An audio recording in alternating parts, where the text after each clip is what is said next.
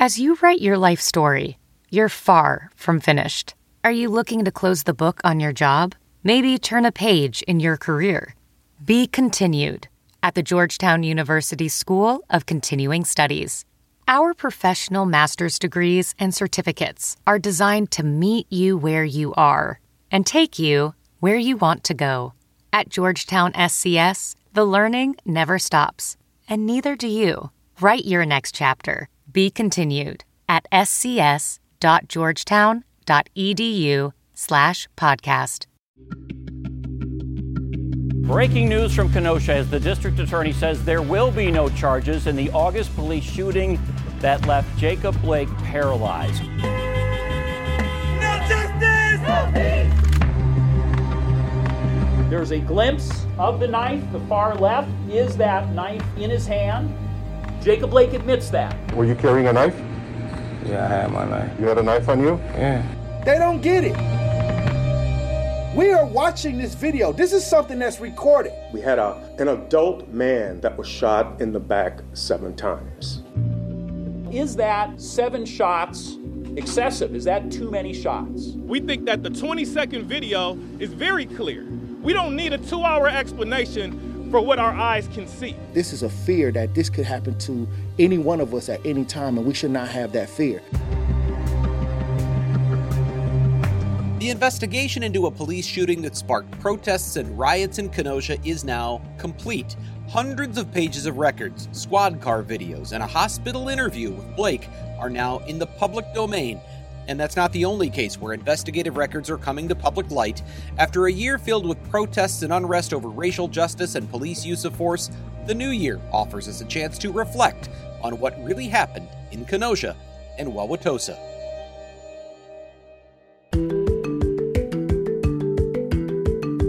From the Fox 6 studios, this is Open Record. I'm Brian Polson, here with my colleague Amanda St. Hilaire. Hi, Amanda. Hi, Brian. We are recording this episode on Tuesday, January 12th.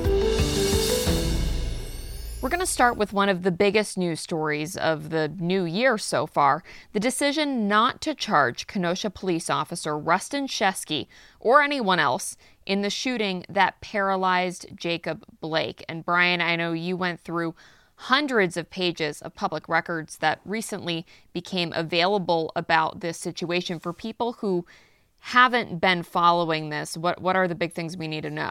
Well, as if you're not even familiar with the Jacob Blake case, or you need your memory refreshed on what happened, this was the case in Kenosha where there was a domestic disturbance or a call for a domestic incident.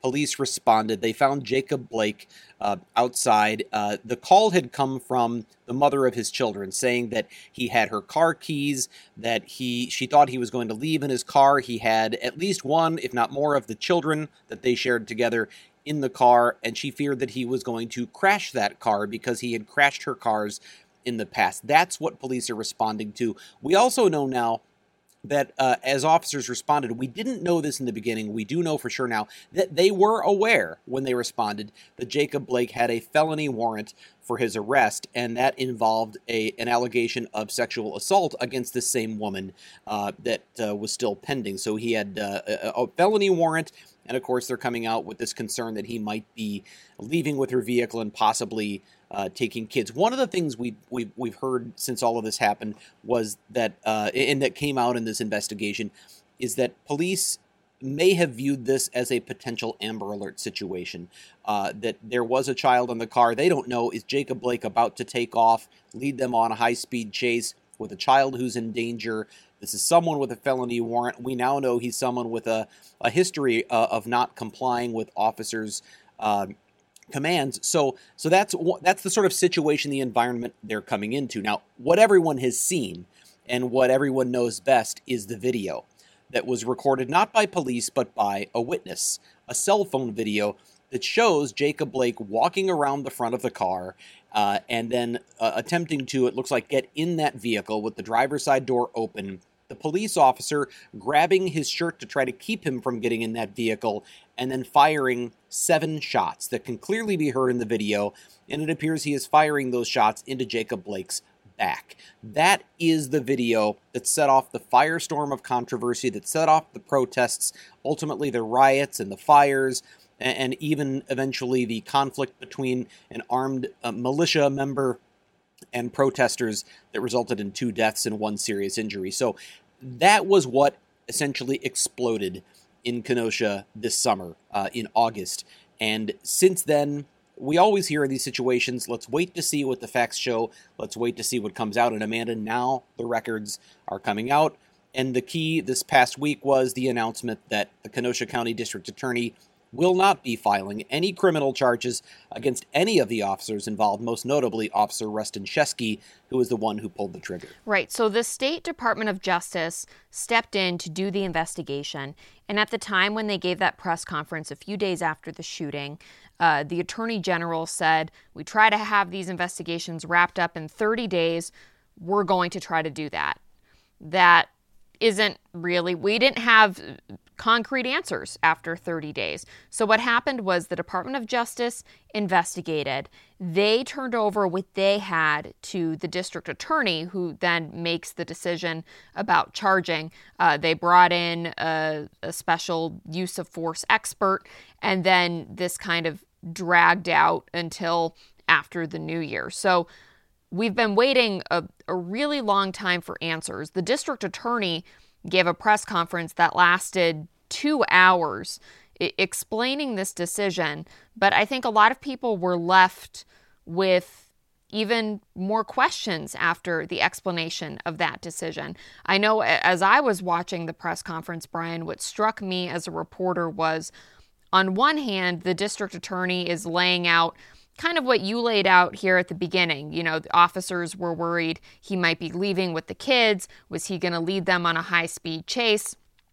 And then after getting into all of that in quite some detail, the district attorney basically says, well, we can't bring charges because we believe that this officer was acting in self-defense. And acting in self-defense and fearing for your own life is very different than worrying about what might happen in a high-speed chase.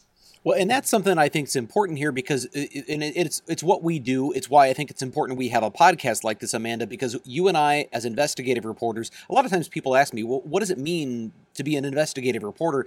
And the simplest way I can boil it down in a lot of cases is we take very complex subjects and mountains of information and try to distill them down into what is most important. And I feel like that's a skill that I really had to apply here in going through more than 900 pages of investigative records. And I think if you separate the wheat from the chaff here and you get down to what's the point, what was the real key question here? It's not whether or not there was a felony warrant out for Jacob Blake. It's not whether or not, and we'll get into this, whether or not he necessarily possessed a knife, though that's certainly an important factor. The real key comes down to whether or not the officer, at the time he decided to use potentially deadly force. Now, Jacob Blake didn't die. He survived, but he was using potentially deadly force. At the time he made that decision, did he have justification for doing so? And fearing that the offender, Jacob Blake, might leave with a child in the car and create an Amber Alert situation is not justification to use deadly force. From a legal standpoint. From a legal standpoint, you can't. Yeah, from a moral standpoint, maybe you can say, well, boy, they just should have shot him. They should shoot all these people who take kids and try to run off with them. That you can't do that. If you're a law enforcement officer, there are legal standards, and you can't just shoot someone because you think they're going to take off in a car with a kid. There are other options, and it does seem police tried to employ some of those here. They used tasers. We know that Jacob Blake remarkably pulled the taser prongs out of his body, possibly more than once, I believe, if I recall from reading the reports. That certainly demonstrates to the officers that this is someone with extraordinary strength and resilience and willingness to resist officers' commands. When you're shot with a taser, it's pretty clear officers want you to stop and want you to not want you to keep going and try to take off.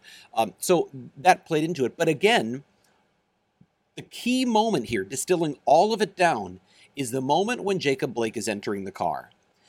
He has a knife in his hand, we now know. That's also something we did not know throughout the course of the protests and everything else. There was some indication that there had been a knife found on the floorboard of the car. It was not clear if he, in fact, had a knife in his hand. We know now that not only did he's admitted to having had the knife on him. He dropped it at one point and actually went and picked it back up.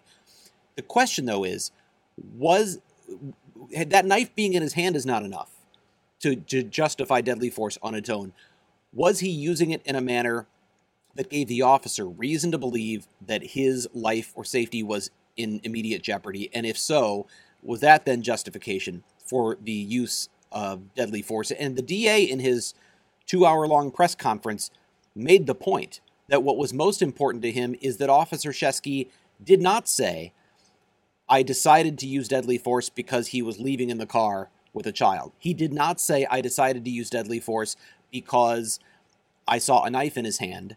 He said, the moment where I decided, the first moment I decided that I would use deadly force, or that I needed to use deadly force, is when he threatened me with the knife. And I don't know, that's a paraphrase. I don't have the exact words in front of me, but essentially, Officer Shesky's story to investigators was that as he was about to reach in the car or try to get in the car and had the knife in his hand, that Jacob Blake turned or twisted his torso, and that the knife was essentially being thrust at him as an officer, and that's when he decided to shoot. And what complicates this is we don't have body camera. The Kenosha police were not outfitted with body cameras.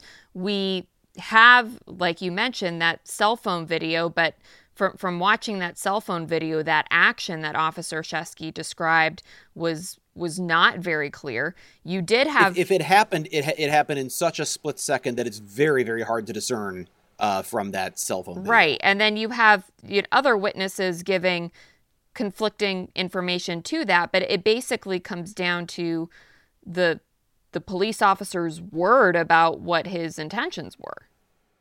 Right, and that's why if you had body cameras, it may not have given us the clarity that we're suspecting it might have, but it could have given us a better idea of exactly what the officer saw. What was his view? What was he seeing? And did he have reason to believe that that knife, which was just a couple of feet away from him, could potentially be thrust at him? We know that Officer Shesky did tell investigators that the training is an armed suspect under 21 feet away. Someone who has a knife who's within 21 feet can act more quickly than an officer can respond to protect themselves. So this isn't 21 feet, it's 2 feet. And he said that that gave him reason to believe he was in real danger. So could a split-second turn of the torso from 2 feet away given the officer that justification? Well, that's what investigators here are saying. They're saying yes, that's the case. Again, would a body camera have shown us if there was any movement toward Officer Shesky? We know Jacob Blake has said he did nothing like that. He said he never lunged at, or he never, did anything. He never had any intention of using the knife to harm the officer. And it's easy for anyone from the outside to judge that one way or another. We don't know what was in his mind at that moment. So what would the video have shown? Would a closer video from the officer's point of view have given us a clear picture of whether or not that knife appeared to be coming at the officer, or whether or not there appeared to be even a split-second appearance that he was using aggression with the weapon toward the officer or threatening him in some way? We just don't know, because all we can see is what's in that cell phone video shot from a distance at an angle. And there's a lot of discussion whenever a decision like this comes down to not charge an officer or officers with the use of deadly force. There's a lot of focus on that decision to not charge. What often gets lost is the focus on what the laws say and whether those laws should stay the same, whether they're doing their job, or whether they should be changed. So Governor Tony Evers seems to be of the mindset that Wisconsin could use updated laws surrounding police use of force. He called a special session on that with the state legislature. State legislature basically said, thanks, but no thanks. We're going to gavel in and gavel out, and we're going to take this up in January. It's now January. The legislature's in session. They're focused right now on passing a bill related to COVID-19. But it will be interesting to see if there's an appetite to take up any idea of possible reform in Wisconsin law, because time and time again, when you hear district attorneys explaining their decisions to charge or not charge, a lot of times it sounds like my hands are tied. This is what the law says I can do, and I have a responsibility to only bring cases that I think I can win. There's a lot that may come out of this in terms of calls for reform and change, but obviously none of that is going to satisfy those that think this is another example of officers who use excessive force against, especially a white officer using excessive force against a black suspect or a black individual. The sort of after-the-fact reforms don't really feel to a lot of those people like justice, and we obviously saw the reaction this summer. What's been interesting is to see, I think there was a lot of bracing for similar waves of protests and maybe more rioting and looting and other sorts of things. But we haven't seen that, interestingly enough, this time around. What do you think, Amanda, is going on there? Is it just a matter of this was maybe what many expected? Is it time of year because it's colder out and, in the summer more people are willing to go and spend time outside and the crowds get ramped up? We just haven't seen the kind of reaction to the decision that maybe some thought we might, and certainly that we saw back in August. I think there are a lot of different factors. First of all, keep in mind that the shooting of Jacob Blake happened only mere months after the shooting and killing of George Floyd, which sparked national protests. So we were just coming off of other protests in our own community about police community relations and police use of force generally. And then right after that, you have the shooting of Jacob Blake. It was also warm. The weather was nice. And then it was the immediacy of it. With this, several months have passed. Like you mentioned, Brian, the weather isn't exactly conducive to long nights of protesting right now. And I think there's been so much that has happened since then in the world, especially as related to COVID-19, that the reaction is different. And actually, there have been accusations, because there still have been protests, and we've covered them since this decision to not charge Officer Shesky or anyone else in the shooting of Jacob Blake. And there have been accusations that the district attorney and even the Department of Justice deliberately dragged this out so the decision would come in colder months when maybe they wouldn't have to deal with protests like this. We certainly don't. Well, and not just colder months, but you look at what the timing of this was. It came out just as the country was focused on the Georgia runoff elections and control of the Senate, and the electoral vote securing the presidency for Joe Biden. And then, of course, obviously we know what happened with that, with the breach of the U.S. Capitol and all the fallout there. It seems like a lot of other things have been going on that have maybe drawn away, certainly the national attention anyway, from what that might have otherwise been focused on Kenosha. So maybe this is more of a local reaction that hasn't had the fuel of national attention because of all of the other distractions. That's right. And I after the shooting of Jacob Blake in Kenosha, where we saw, that mix of, there were certainly peaceful protests, but there was also violence. There was destruction of property. There was a situation, for those of you who haven't been following it, where a 17-year-old from out of state came to the protests armed to, quote, help keep things under control. And he ended up shooting and killing. And so that trial's going on. So there's a lot that's gone on to add fuel to this. But then so much has happened since then to take that fuel away. What I think will be interesting is to see what happens next. If this is something that kind of disappears until a new situation with police use of force happens, as it's going to eventually at some point, or if this is something that ends up picking up momentum in the legislature. I want to go back for a moment to the question of body cameras, because as we were talking about that, one other thing that would have potentially changed what we know or don't know here, and the district attorney raised this in his in his 2-hour presentation announcing that there would be no charges. And that was the question of whether or not the number of shots fired at Jacob Blake was excessive. So even if you could say that, yes, there was a threat to the officer's life, was it necessary to shoot 7 times? And that is a question that investigators in cases like this will explore. And one of the things we know is that the officer's statement is that he shot until he saw Jacob Blake drop the knife. And officers are, in fact, trained. And Noble Ray, the former Madison police chief, who was the special investigator in charge of this case, said that officers are trained to shoot until a threat has stopped. And so if he felt the knife was the threat, then seeing the knife dropped may well have been, shooting until the knife was dropped may well have been justified. What we don't know is, when did Jacob drop the knife? Was it still in his hand when the shooting began? Was it still in his hand after the first shot? Was it still in his hand after the 6th or 7th shot? And that we don't know because we can't see that in that cell phone video. That's another thing body cams might have answered. And so that even if there was a justification for beginning to shoot, was there a justification to shoot 7 times at someone facing away from you? That's a question we won't know again. And I bring up body cameras because we know that both the city and county of Kenosha have since voted to spend money on body cameras. So while that's not going to satisfy those who want to see justice in this case, in that form, they think justice means action against those officers or criminal charges, it will mean that in the future, in theory, if they go through with these, if they get these body cams and they're equipped, that a similar situation like this, that kind of evidence should exist. Another big story about officer use of force has been happening in Wauwatosa, Wisconsin.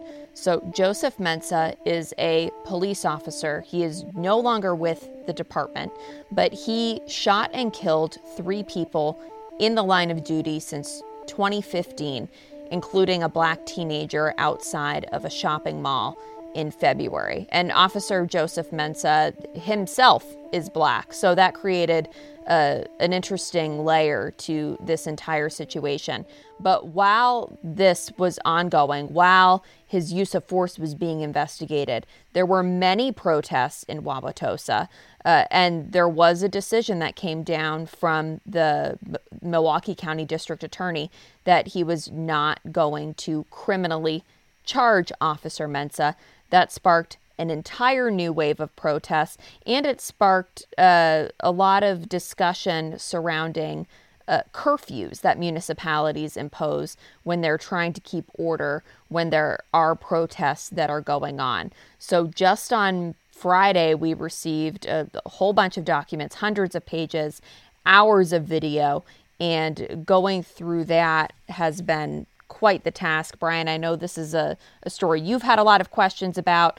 I've been going through some of the documentation since Friday, and we're starting to at least get a clearer picture of the citations that police were issuing and what they were seeing at the time.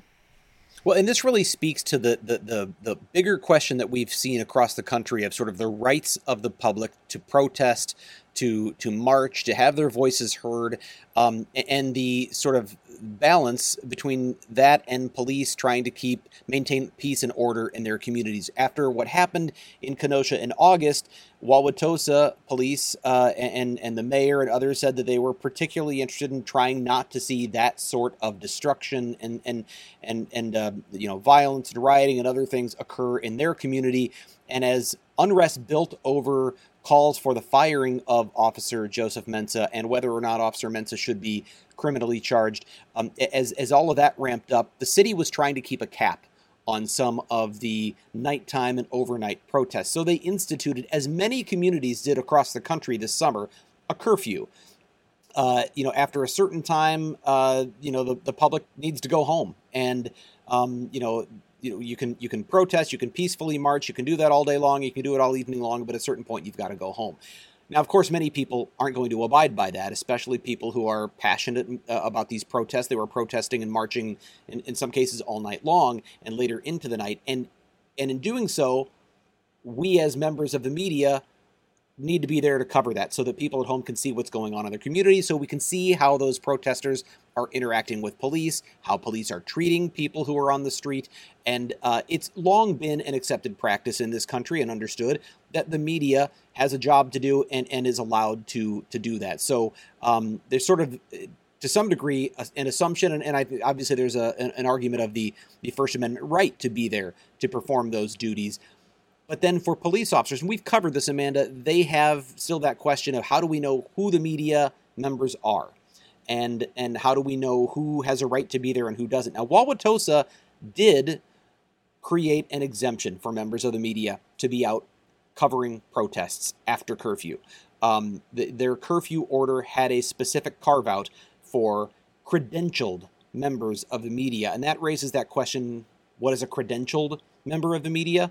And is that enforceable? It raises all sorts of questions. So where do you draw the line? Because we talked about it at length before today, Amanda, that you might be talking about citizen journalists who have done a lot of coverage of the ongoing protests all over the country this year, who don't belong to a traditional media organization. They may not have credentials that belong to Fox or CNN or NBC or some other network or something like that, or a newspaper, but they're doing important journalistic work. So where do police draw the line?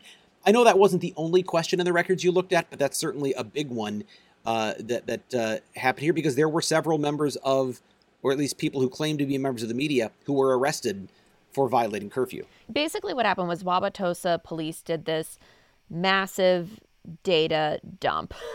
And part of the issue with that is it's not clear exactly what parameters they always used for releasing information. They said it was in response to multiple open records requests, but you don't know what other people requested. So that was kind of the first hurdle with going through some of these documents. And by the way, still going through them, still hundreds of more pages.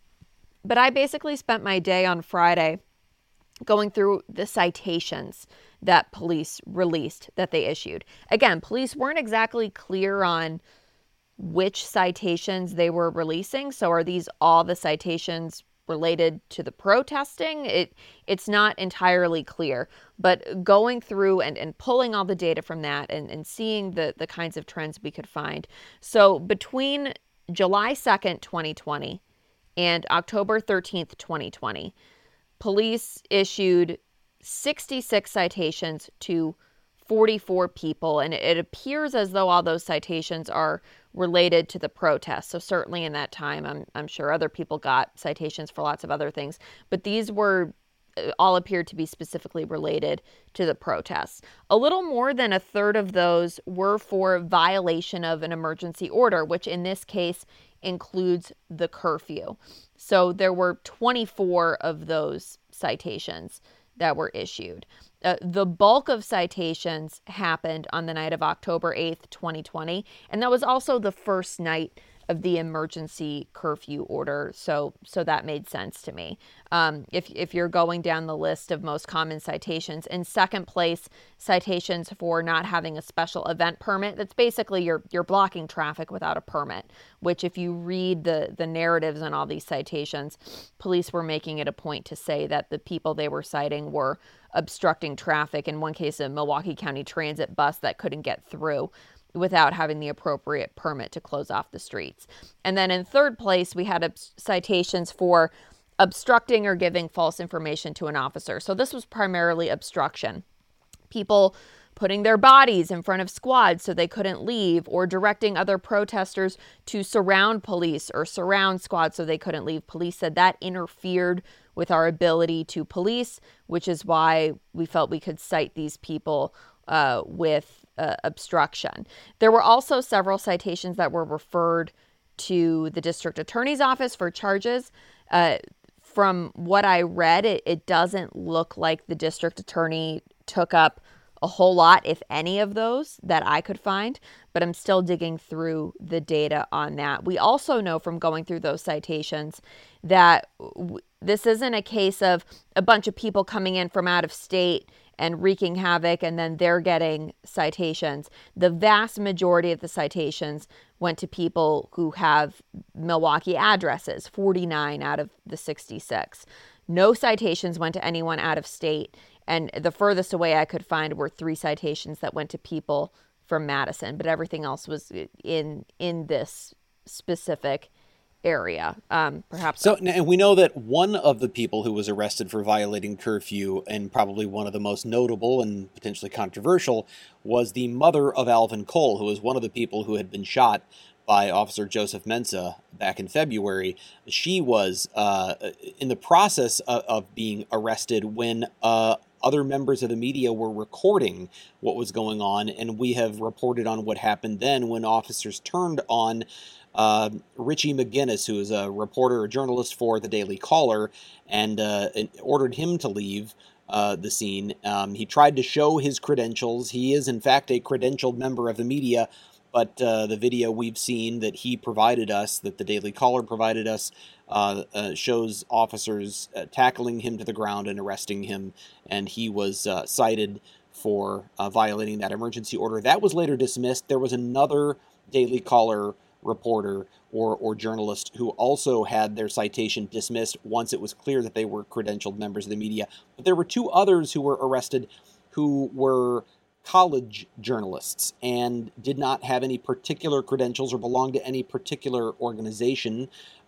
And so it's not clear to me at this point if their citations were upheld or what the status is of that, but I know that it raised that question of where you draw the line on who's allowed to be there and sort of act as a journalist covering what's clearly a newsworthy situation. Right. And what we know from this, what this tells us, this data, is that there were certainly more arrests than there were citations. So someone can be arrested initially and then let go. They're not cited. Police realize they can't charge the person, whatever happens.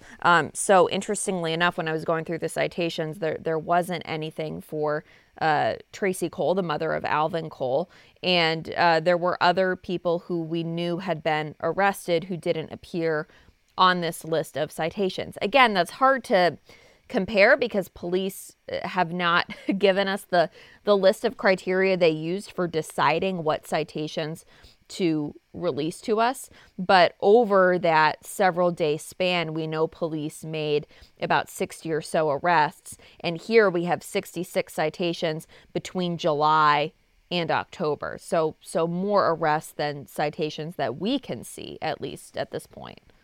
The bottom line of all of this is it's clear Wauwatosa was trying to keep a lid and keep the peace, but the question is, did they go too far? Did they violate people's rights who had the right to be there? And certainly there are, when it comes to the questions of journalists, there's that question of constitutional rights to be there reporting. And a lot of times when we talk about this, I always fear and I always worry that the perception is, yeah, you journalists are talking about yourselves. This is inside baseball. But I think the importance of the media being there, especially for some of these overnight protests and other things, is the vast majority of our viewers and the people who rely on us and the listeners to this podcast can't and don't want to get up at midnight, 1 a.m., 2 a.m. and go to a protest scene and witness firsthand for themselves what's going on a public street.